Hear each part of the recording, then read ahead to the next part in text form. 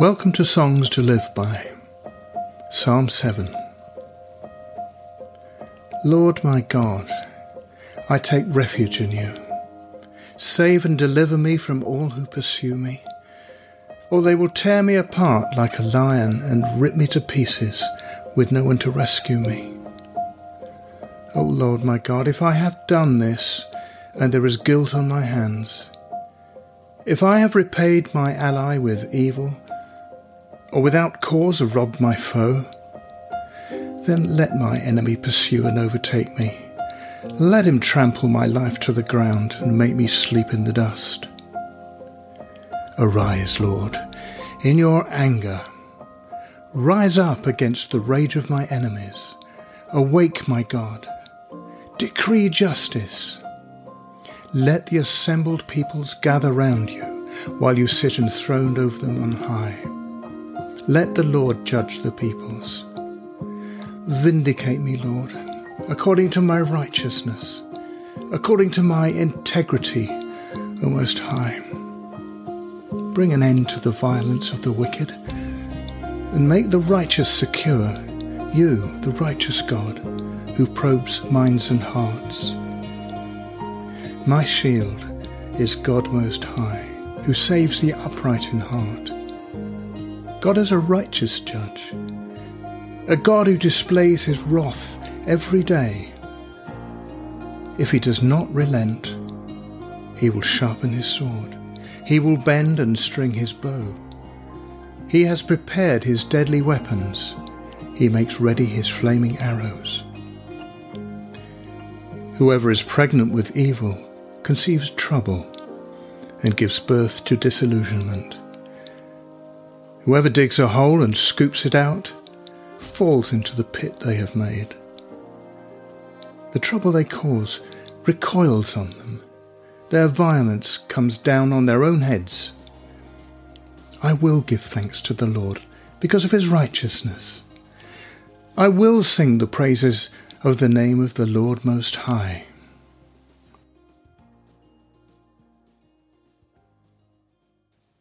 I've read the Psalms loads of times, but choosing to dwell on them like we're doing now is making me feel quite uncomfortable.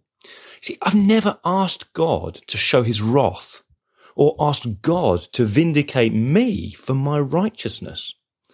I'm realizing that the Shiggaion of David is not much like the Shiggaion of Tom. In fact, I'm realizing that Tom doesn't even know what a Shiggaion is. The gist of this psalm seems to be an appeal to God as the righteous judge. David seems to believe that prayer is a bit like a medieval law court where a suitor comes and makes his appeal, expecting the king to render a verdict that actually changes what happens in the land. A stolen chicken has to be returned. A thief is flogged to teach them a lesson. Or, if the suitor is judged to be wrong, then they're sent away empty-handed. Verses 14 to 16 seem to outline the various ways that God enforces his verdicts. What might just, to me, seem like bad natural consequences for bad actions are actually the way that David sees God enacting his wrath or his righteousness. When a liar gets trapped in their lies, or an abuser is finally stripped of power, there is a sense of divine justice coming in response to the prayers of God's people. Now, we do have to be careful not to take this idea too far to suggest that every bad thing that happens is a punishment from God. But we equally will be helped if we begin to pray as if God is a righteous judge who will indeed bring bad consequences upon those who are injuring others with their evil acts. If we start to sing this kind of Shiggaion, we may find that God acts more often than we expect, either to vindicate or to show his righteousness. So here's a prayer. God, I want to learn to come to you as the ruler of our land. I want to come to you like a persistent widow comes to the unjust judge. Please teach me to pray for defined acts of justice, for your verdict played out in my day. Please teach me to put before you in heartfelt prayer more of my desires, hopes, frustrations and pains. Would you make yourself my refuge, my judge, and my shield.